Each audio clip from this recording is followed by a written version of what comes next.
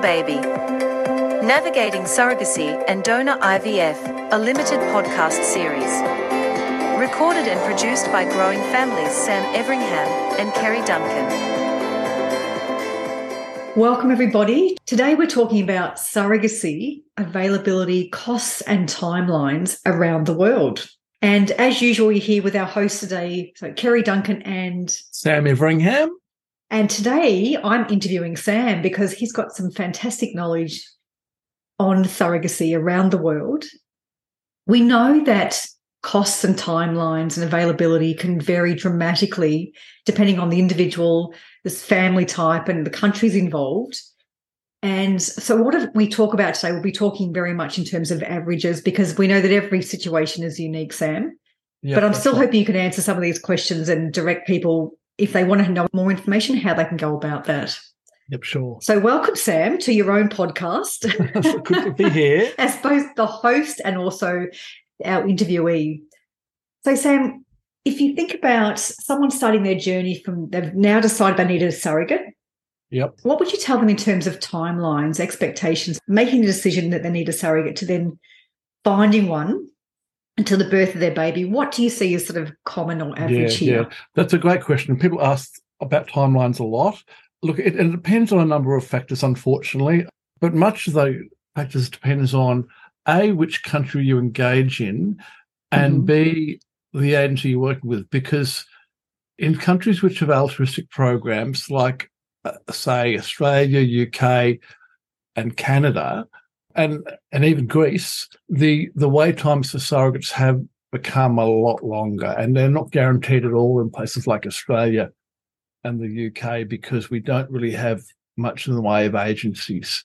So for people looking at those programs, you could easily be looking at a 3.5-year journey end to end if it happens.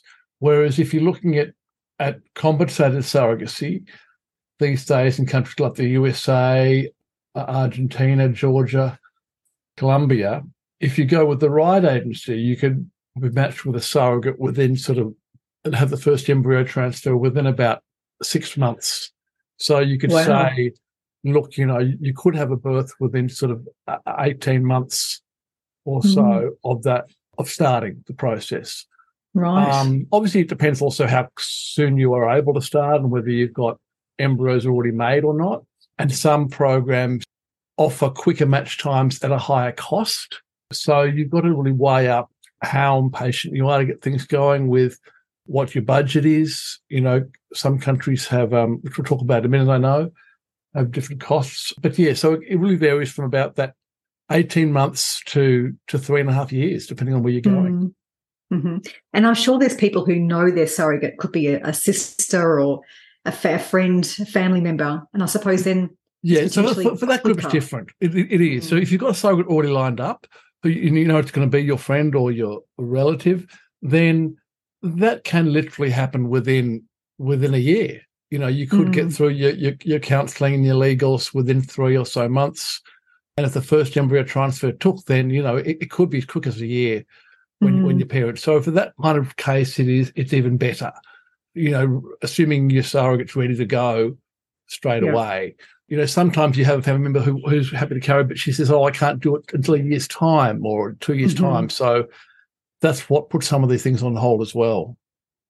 And I must admit, even if you didn't know somebody, it would be still a bit of work to do any legal documentation, to go through the whole just IVF and getting that person, the surrogate, ready for conception. Sure. Exactly. So countries like the USA, there's a lot of screening of known surrogates up front. It could take 4 months of upfront legal and medical screening. And similar in Australia and the UK, it can easily be that long. If you're doing what we call traditional surrogacy, where you're using the surrogate's own eggs, then that's often a quicker process if it works, because you're not going to the IVF system. You're just really using a turkey baster and doing a home insemination. And so for people who are prepared to do that, it can be even quicker. This might be a tricky one, Sam, but in terms of what you've seen around the world, where do you think the best surrogacy arrangements are? Is there one country that stands out? Oh, look, there's so many variables here. I mean, the USA has been doing it for the longest. They've got sort of 30 years track record doing this. So there's lots of checks and balances in the US system because they've been doing it for so long. But that also means, that there's a longer time to get through all the upfront checks and balances process. And the USA is in demand as a country. Lots of people want to go there for surrogacy. It has got often longer wait times for matching than other places. There's countries like Greece where the transfer of parentage occurs before the first embryo transfer even happens. So for some people, that's really attractive, the fact that you're having that transfer of parentage happening up front. And I think was for me. Yeah, it's a great model for lots of people because they feel that security of knowing that's already done. So, I think from a legal point of view, Greece is great. But it's not for everyone, is it? There's certain restrictions, of course, on who can access. Exactly. In Greece, you've got to be a married heterosexual couple or a single female and under a certain age. I think it's 54 now for the female. Right, yeah. Is it possible to break this down into wait times per country as a bit of an indication? Yeah, sure. So, and this is averages, but let's talk about wait time in terms of time to embryo transfer, because somewhere like the USA, the average time for embryo transfer is an average of 9 months. In Canada, it's about 16 months average. In Greece, it's about 9 months, like the USA is now. And it used to be much shorter, but it's just changed post-COVID. Argentina, around 6 months. Yeah, and Colombia, around 6 months. Yeah, but again, these are averages. It helps set expectations. And in each of those countries, I understand that the Greek system, because I went through that with the birth of my little boy. What do you see with other countries where there's not the same court process up front? Did surrogates and the intending parents typically sign a contract, a standard contract? Yeah, look, in all these cross-border arrangements, there are contracts signed so that the surrogate is declaring she will give up custody of the child. And in some of these countries, or the ones I've been mentioning, there are either court processes or laws that do protect that arrangement.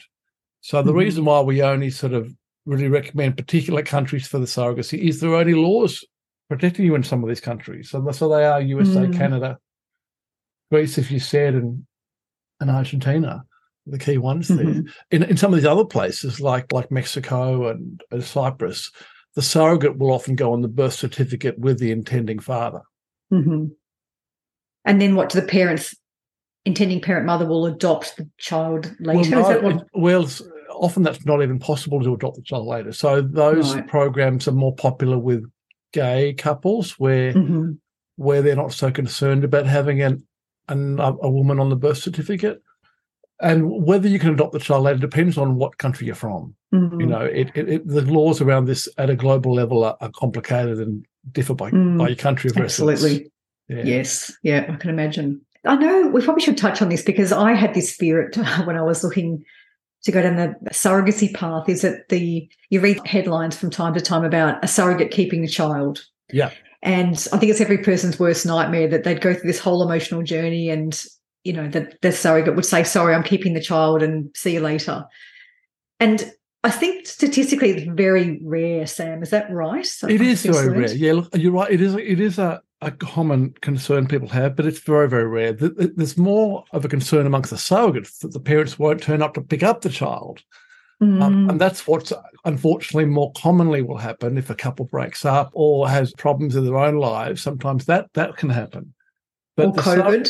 Or COVID, exactly. Because the surrogates are nearly always screened to make sure they've already finished their family or have at least one child. And because in these cross-border arrangements, it's never the surrogate's eggs that are used. It's always the intending mum's eggs or donor eggs. So there's no genetic relationship with the child. So the counselling and screening up front makes the surrogate fully aware that she's really babysitting someone else's kid and she doesn't have any intention to bring it up. So that's just an understanding that people need to come to terms with and realise that this isn't a real risk. The real risk is your commitment to the process as an intending parent. Absolutely. Yes, there's countries like Australia and the UK where the contracts aren't binding, so the surrogate can, from a legal point of view, change her mind post-birth. Luckily, that doesn't tend to happen in Australia, particularly because the counselling up front is so good and so thorough. But it is a risk that puts people off, and some people say, look, I don't want to even wear that risk, so I'll go overseas. I think that you're right. That's where counselling and that screening is really important, because it's a massive job to do, isn't it, to be a surrogate for someone? I imagine. I've never done it. It's just, it's a massive responsibility emotionally and physically. So you want to make sure that someone's got the right support and have had the right counselling and they've been screened appropriately. And we should talk about, just briefly, Sam, the baby gammy story. The media sort of made out that the father had abandoned the baby and just taken the twin back to Australia. And in actual fact, that is a good case of where the surrogate had decided, no, she had fallen in love with the baby and wanted to keep that child. So you're right, that is a good example of where this can happen. And there's been other cases like that, also in Thailand, actually, where surrogates have decided they wanted to keep the baby. The other case I can think of is where they were caring for a gay couple and they hadn't been told it was a gay couple they were caring for. And they weren't okay with that. And they felt, no, the baby should stay with them. So that's another reason why you've got to be very, very careful. And this was also in the days when surrogacy was operating in Thailand without any laws in place. There weren't any real rules around whose baby it was. And so those unregulated countries like Thailand and like India did end up shutting their doors because it was, in comparative terms, a bit of a Wild West in terms of a legal framework. And I can see the attraction for people who want it. It can be quite an expensive process as an IP. So I can see the attraction to trying to take some shortcuts and find a cheaper way of doing things. But then I suppose that's the inherent danger, isn't it? That it's not regulated. People aren't being screened potentially as much as they should be. So there's a lot more risk. That's right. There is a lot more risk. And people need to be aware of that, that while it may seem, cheaper or easier, there's a lot of risk. And a lot of us who went through some of those hard lessons when we were 10 years ago. Wait times for donor eggs at the moment, Sam? Look, again, it varies by country. Some countries like Canada and in Australia, you can't pay a donor for eggs, so there's a much more limited supply of donor eggs around. Whereas if you're going to somewhere like, the USA or Greece, donor eggs are much more plentiful. But then the wait time will depend on how picky you are. Some people think, oh, look, I only want a donor who's got these features. And so they and ah about it for many months before finding a donor who meets their needs. So, I would probably like to say between about 1 month and 6 months for donors, depending on how picky you are and what country you're engaging in. If you're doing it in an altruistic environment, it could be 12 months to 2 years to find a donor. Wait time for sperm? Look, it's much easier on average to get sperm, simply because there are sperm donor databases more readily available. Donating sperm is an easier thing for guys to do.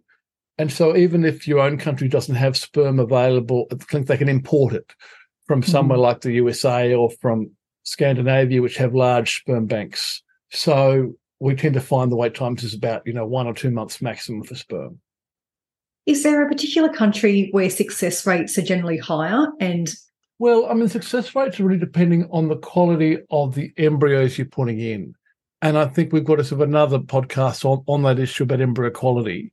But if you're using donor eggs, for example, and the donor's been well screened, maybe she's a proven donor, so she's done this before, and if the embryos are also been tested before they're transferred to the surrogate, a process we call pre-genetic testing for aneuploidy, then that also increases the chance of weeding out the lesser quality embryos. So countries that do that standardly, like the USA, do tend to get sort of higher success rates on the first or second transfer, maybe around sort of 45 to 65% success rate per transfer, just because their testing up front is more sophisticated and more thorough than it is in some other countries. These tests, the embryo testing is available in other countries, but it can be slower to get done and not everybody sort of pushes for it. And is there anything that intending parents can do to reduce the time frame and speed up the process in some way? What would you recommend? Yeah, it's a good question. Look, in countries like USA, you can pay extra money, and that extra money will allow you to fast track your matching with a donor and a surrogate So that's certainly possible in the US environment. In other countries, there's not quite the availability of shortcuts, if you like, to doing this. I mean, obviously, Growing Families has a concierge service now, which is doing a lot more work to support people with their journeys and really keep the communication going and moving with their agencies, because we do see a lot of people get stuck in ruts where the agency just doesn't match with surrogates or donors, and they come back to us 6 months later. And because we were seeing so much of that, we decided to sort of start concierge programs to help people with that. Obviously, if you have your own surrogate ready to go or your own egg donor, then that speeds the process up because, you can start more quickly. Can I just say on that one, Sam, so I think this is my view on speeding things up, is to get advice. And it sounds like I'm advertising for you, but it's so true, is getting the right advice, because it's so easy to spin your wheels and waste time just going to the wrong country. Sure. So if you get the right advice, and I know one thing that Growing Family does now as part of the concierge is give you an individual bespoke recommendation that can save, months, if not years of time. Yeah. No, you're right. We do see a lot of people come to us and they say, look, I've been on this journey for a year and I just got nowhere. And I'm more confused than I was at the start because they're getting so much conflicting information from different places. And they come away from, doing the first consult and say, oh, my God, this is great. We've now got a plan and we know what to expect. Because it is so hard on your own, this area. People assume they can self-manage it, but it's often tough. Well, and then you start looking at Google and Facebook pages, and if there's so much conflicting information, you end up honestly feeling like you're drowning in information and more confused. So I strongly recommend that people get advice and get someone to understand their circumstances, all their objectives. I mean, objectives obviously to have a healthy child at the end, but know a bit about their circumstances and make a recommendation. It can save so much time and money, I think. Yeah. No, it's true. We want to talk briefly about cost per country. No, look, it's an important issue that we're often asked about. So, look, again, I'm going to talk in averages, and it depends a little bit on whether you've had embryos already made and you're shipping embryos to that country, or whether you're making embryos in the country. I'm going to talk about minimum costs where you've already made embryos, and I'm going to talk in US dollars because we work so globally here now. We tend to sort of put all the costs into US dollars so they're easier to compare. And these costs, of course, don't include your own travel and accommodation and maybe embryo sperm shipping if you're doing that. So somewhere like Argentina or Colombia is more like the $65,000 US mark. Greece a little bit higher now at around $70,000 US. Canada is around $87,000 US dollars as an average. And the USA as a starting point around $130,000 US for programs there. And they can go up to sort of $200,000 US in the USA, depending on who you engage with. There are some providers who charge a lot more than others. So but it does pay to know what the differences are and what you're getting for your money and these programs. But in general terms, programs tend to be broken up into either embryos are made, we're just doing the surrogacy, programs where you're using an egg donor in the other country and you're providing your own sperm, and a pay-as-you-go setting where you're paying for every transfer, and programs where they might include 3 transfers, or they might say, we'll do a guaranteed live birth program. Some countries offer those where they'll say, we'll keep doing transfers until you have a live birth.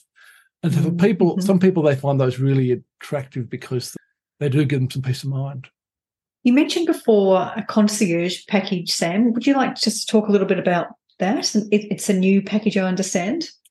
The one that we're running here, So look, we're seeing increasingly intending parents are wanting support, particularly in the post-COVID, post-Ukraine war environment, where people are a bit more nervous about travelling now, and the wait times have become much higher for people.